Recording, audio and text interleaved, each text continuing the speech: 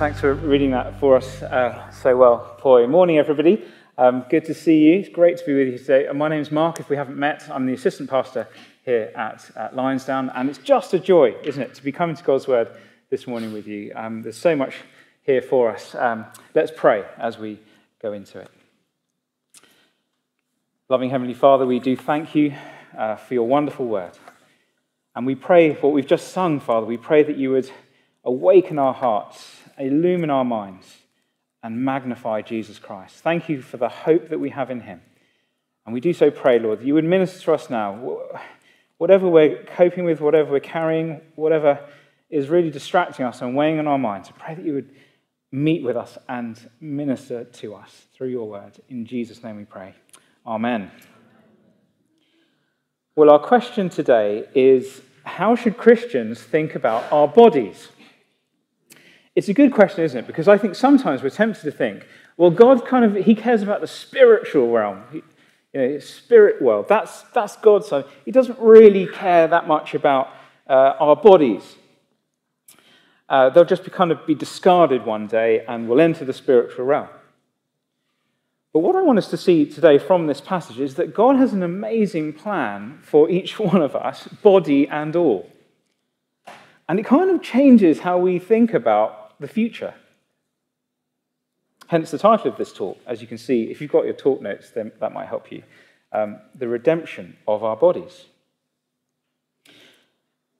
Let me tell you about 3 different Christians. They're all fictional, kind of just to illustrate something. And I'm hoping through these 3 stories, they might connect with you in different ways. Maybe one of them particularly, or maybe a combination of all 3. But here's the first. Meet Connie. Connie is in her 80s, and basically her body is completely worn out and broken. She spends her life pretty much in constant pain. She goes from one serious health condition to the next, and her diary is filled with doctor's appointments and hospital appointments. She's totally fed up. What hope does the gospel give to someone like Connie? Meet Racham. Racham is 17 and is healthy, but is deeply unhappy about her appearance. She hates looking in the mirror. She has to endure a constant flow of snidey comments about her body at school. She cries most nights.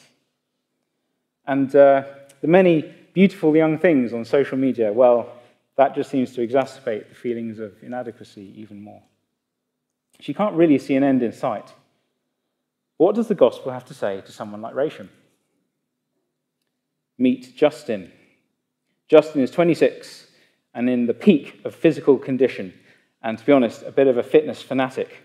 He trains regularly and is becoming quite well known among the triathlon community as a bit of a beast, and is even considering competing at county level. Strong, energetic, he's extremely happy with his body right now. What does the gospel have to say to someone like Justin? Well, I think in each case the Bible speaks, and therefore God speaks really boldly to people like them and to people like us. With these words, just have a look down at verse 23. And as I read them again, just let them sink in, because they are glorious. Verse 23, Paul says, "Not only the creation, but we ourselves, who have the first fruits of the Spirit, groan inwardly as we wait eagerly for adoption as sons, for the redemption of our bodies." What's going on here? Well, the Apostle Paul has been, all the way through chapter 8, been telling the Roman Christians of, since verse 18 actually, of their future glory. Christianity is future-focused. And he says that it's going to be glorious.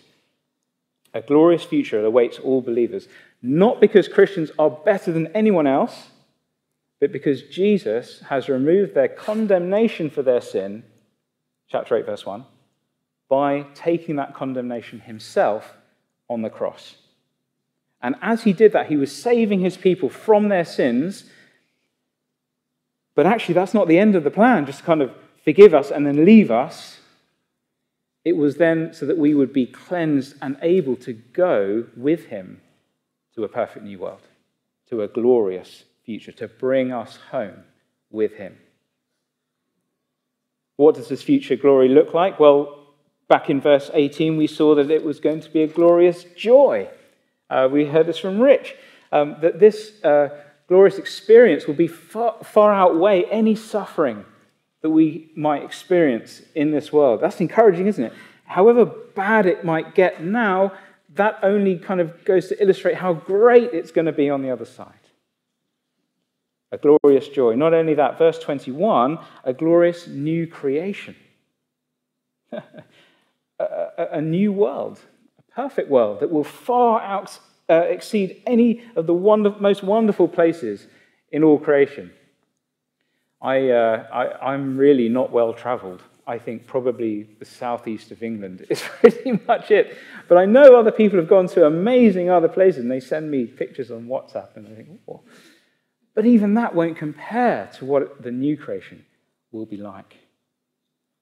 But if you think about it, what's the point of being in the new creation if we're still in broken bodies, right? It would be almost the worst thing, wouldn't it? Because you're like, this glorious place, you're like, oh, not sure if I can enjoy this so much. It actually really matters. So here in verse 23, Paul wants us to say, actually, it's not just a perfect new world you're going into. You're going to have a perfect new body. A glorious new body. That's what he's talking about here in verse 23. He says, we're looking forward to the redemption, or another word for that is the full deliverance of our bodies. When Christ returns in glory to judge the world, that day, Paul says, everyone who is in Christ, trusting in Christ that day, will receive their new bodies. Everyone who's united to Jesus by faith will have a brand new body. It made me think, actually, of, it was about 5 years ago now, I traded in my old car for a new car. It actually wasn't new, it was new to me, it was secondhand. But anyway, you get the point. And it was, the old car really was on its last legs. It was just dreadful and would go into limp mode. Do you know what I mean? Limp mode? Whatever. It doesn't drive very well. And I remember I traded it in for this new car, and it was actually quite funny because the quite sort of flashy salesman actually delivered it to my house. It was all the way in Chiswick, far away. He drove the new car to mine, and then he would drive my old car back. And it was quite funny seeing this quite flash guy getting into my car and just struggling with this thing as he hobbled away. I said, good luck getting to Chiswick, mate. But that's kind of the idea. We're trading in. We're trading in the old for something not just better, but perfect. Our old, worn-out, broken bodies, a brand new, shiny one. That's great, isn't it?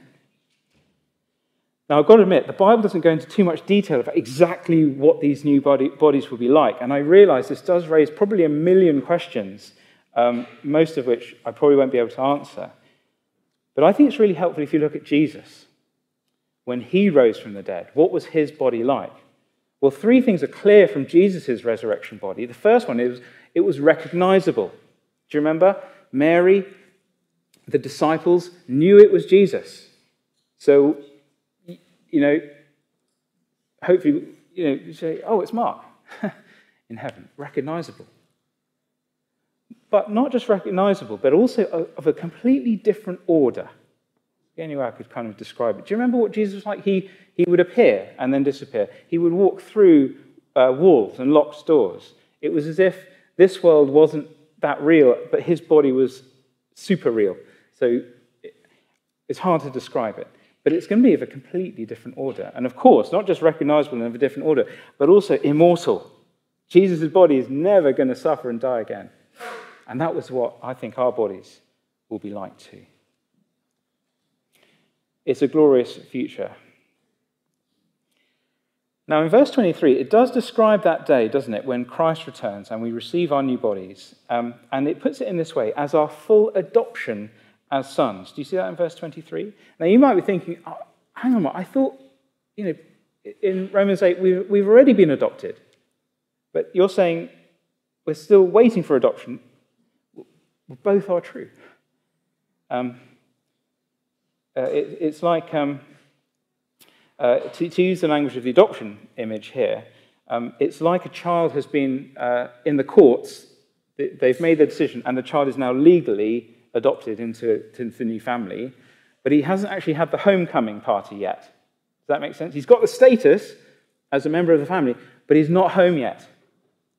And that's kind of the situation with us. We're adopted, full rights as sons through faith in Christ, and yet we're still waiting for the homecoming to be with him forever in our new bodies. Now, I realize that you may be like, Mark, that does sound really great, but can we really believe this?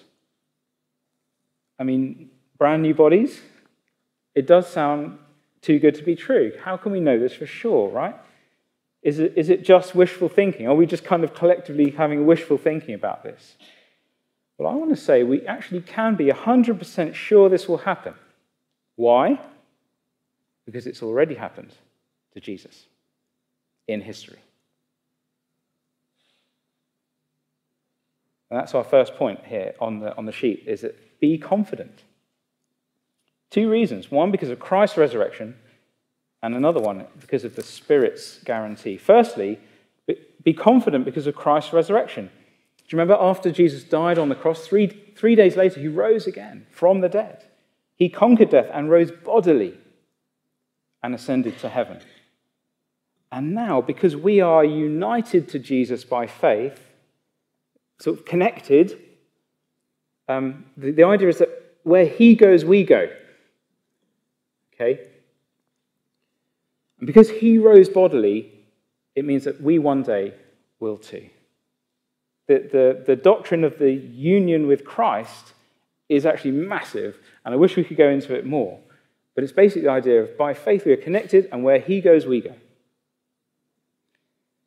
The Bible puts it like this. I think we've got it on the screen. 1 Corinthians 15:20 should pop up. Yes, there we go. It says this. But in fact, Christ has been raised from the dead, the firstfruits of those who've fallen asleep.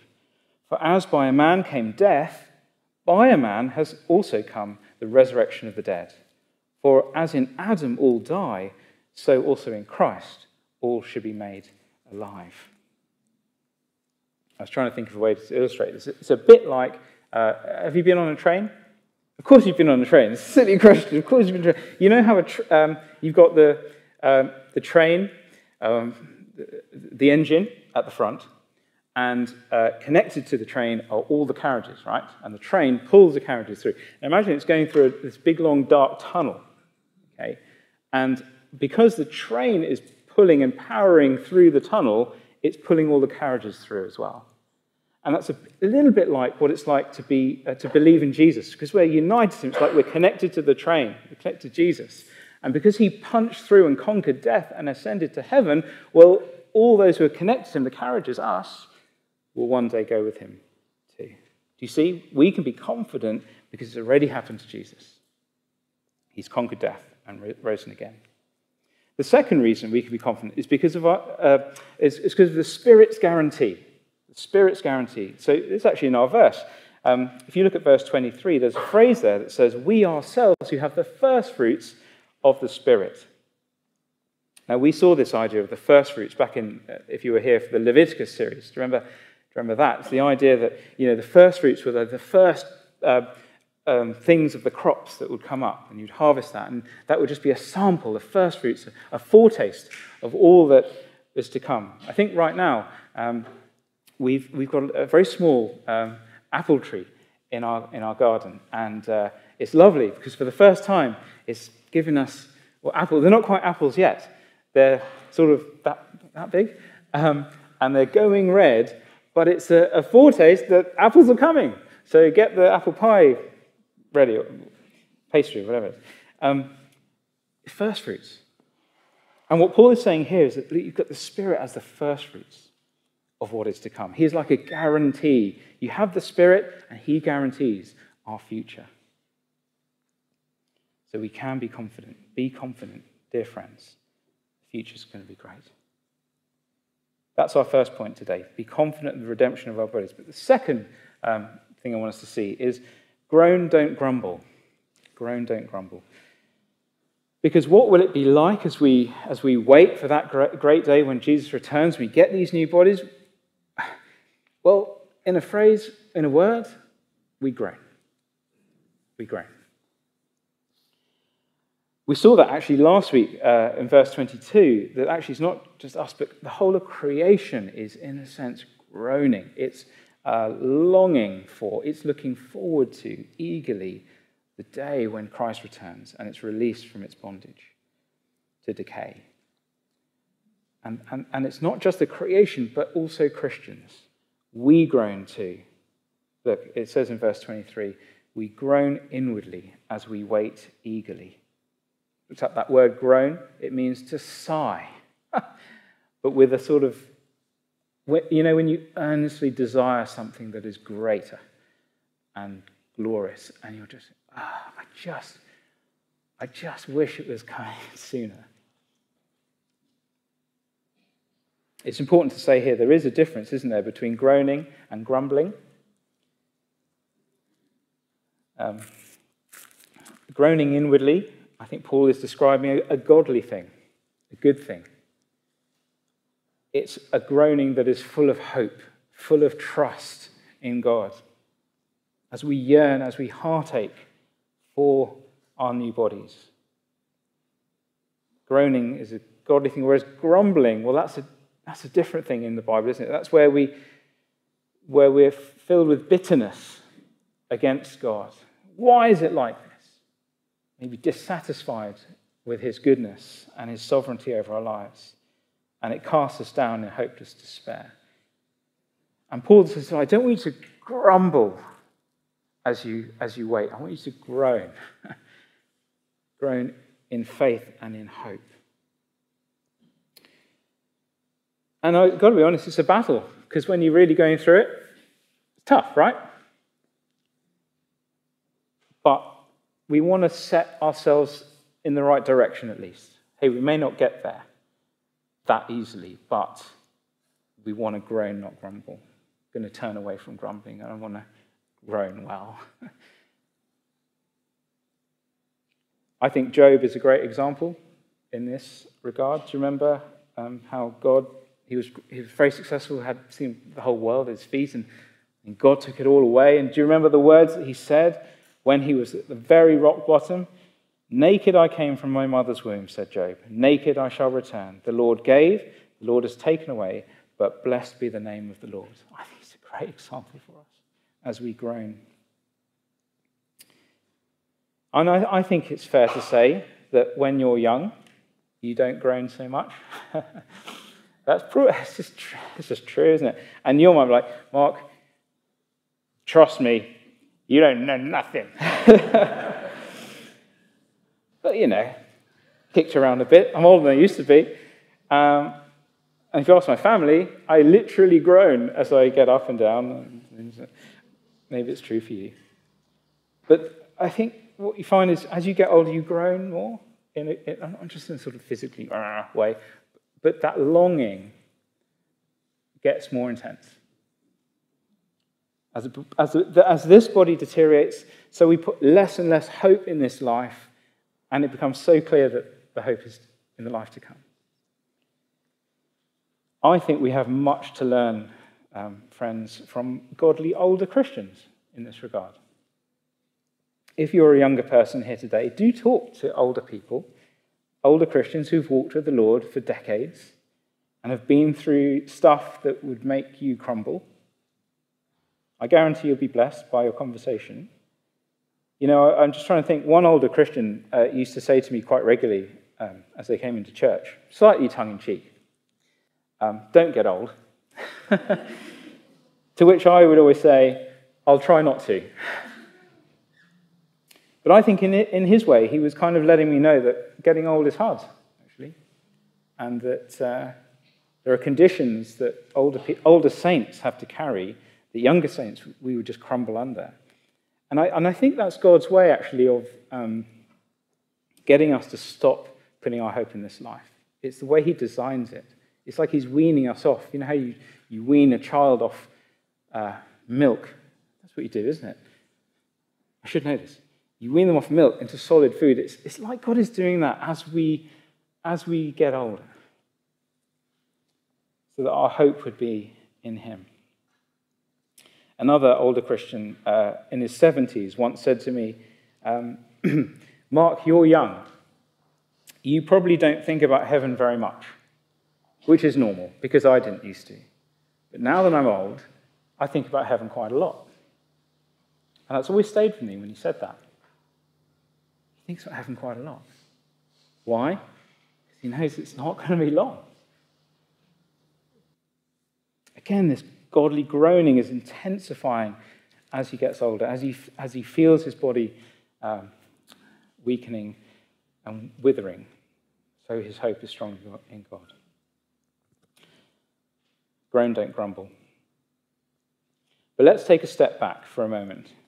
Again, you might be struggling with all of this, struggling really to grasp hold of what is being said here. Because part of the problem is, if you look at Christians, we don't look any different. You don't see anything different. Do you know Iron Man? Some Marvel fans out here. If you looked at him, do you remember what he's got in his chest? Now, correct me if I'm wrong, it's a fusion reactor. It's clear this guy's got some power, okay? You can look at him, and he can put on the suit. There's power in there. But the problem is you look at a Christian, and they get old like everyone else. They get sick like everyone else. Their bones break like everyone else. You cut us, we bleed. Hurt us, we cry. We look the same as everyone else. So what do we have? We have God's promises. Is that enough? Yes, it is. And that brings us on to our third heading. We wait with hope. Because look at verses 24 and 25. For in this hope we were saved, says Paul. Now, hope that is seen is not hope at all. For who hopes for what he sees? But if we hope for what we do not see, we wait for it with patience. You see, dear friends, God intends that for now, we live by faith and not by sight, on his promises. That's the way he's designed it. We may wish it was different. I wish I could see more of what is coming. I wish I could look in and see that my future is glorious. But we can't see that. All we have are his promises. But you know what? That's enough. We live by faith and not by sight. And that has always been the way with the Old Testament saints of old. Abraham lived by faith, not by sight. Moses lived by faith, not by sight. David, he lived by faith, not by sight. The prophets all lived by faith and not by sight. And what about us? Well, it's exactly the same for us.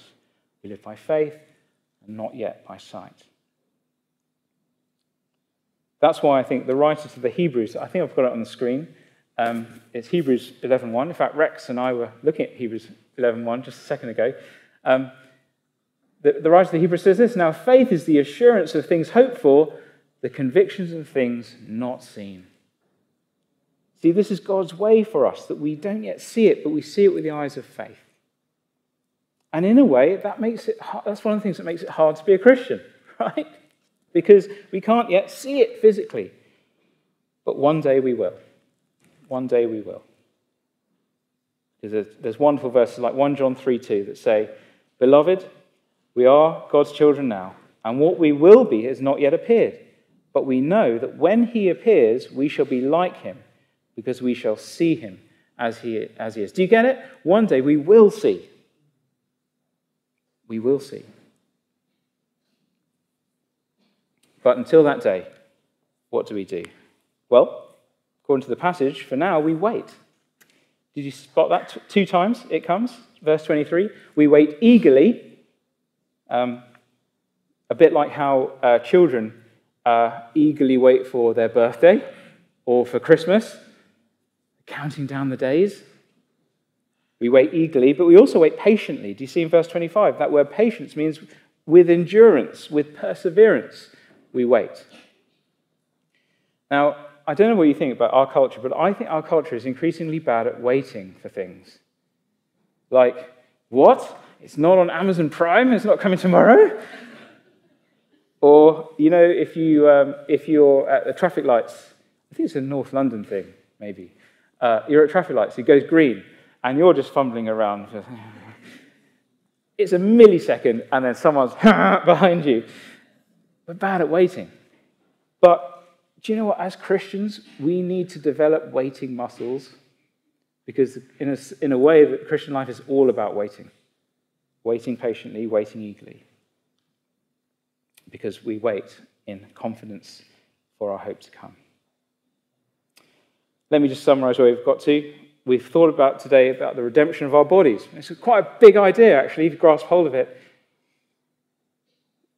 It's coming. We can be confident that it is coming. One, because of Christ's resurrection.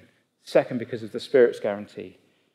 What do we do while we wait? Well, we are to groan, not grumble. Remember, with faith and trust, not with bitterness and anger. Until the day Christ returns, we are to wait in hope, eagerly and patiently. Do you remember the examples that we looked at the start? Maybe like Connie, your body is broken at the moment. Maybe you're tempted to despair. Maybe there's not a day goes by where you're not in some kind of pain. Well, we wait eagerly and patiently for our unseen hope, the redemption of our bodies. And I think, in a way, if you're like Connie, we want to turn every ache into a heartache for heaven. See that idea? Every time we experience pain, every time we go to a hospital appointment, every time we take the medication, we should let that be a reminder, a heartache for heaven. Maybe you're more like Rachel. It's not that your body is broken, it's just you're really unhappy with it. And you know what? That's really tough. If you're teased at school, and school can be the cruelest place on earth at times, can't it? When your greatest enemy is the mirror, well, what do? Wait eagerly, wait patiently for our unseen hope, because the redemption of your body is coming. And may every tear, every cry of the heart move you to take courage for what is to come. Or maybe you're a bit more like Justin, with his beautiful body. And you know what? That's great. That's a gift. Use that. Use your energy. Use your strength to serve the Lord, to build his kingdom, to do the stuff that older folks can't. But do get prepared. Because, like the rest of us, one day health will go and the body will break. You know what? That's God's way of teaching us not to put our hope in this life, but in the one to come. Let's pray together. Our loving Heavenly Father, we do thank you and praise you for your word to us today. Thank you for this huge topic of the redemption of our bodies. And we pray, Lord, that you would help us to groan in faith as we eagerly wait patiently and wait eagerly for Christ's return, when one day we will be with him. We thank you that that's possible because he took that condemnation that we deserve on the cross. And thank you that because of his resurrection life, one day we too will have that resurrection life. Father, help these things to sink in. Keep on ministering to our hearts as we need all the way through this week and on to the rest of our lives. For we ask it in Jesus' name. Amen.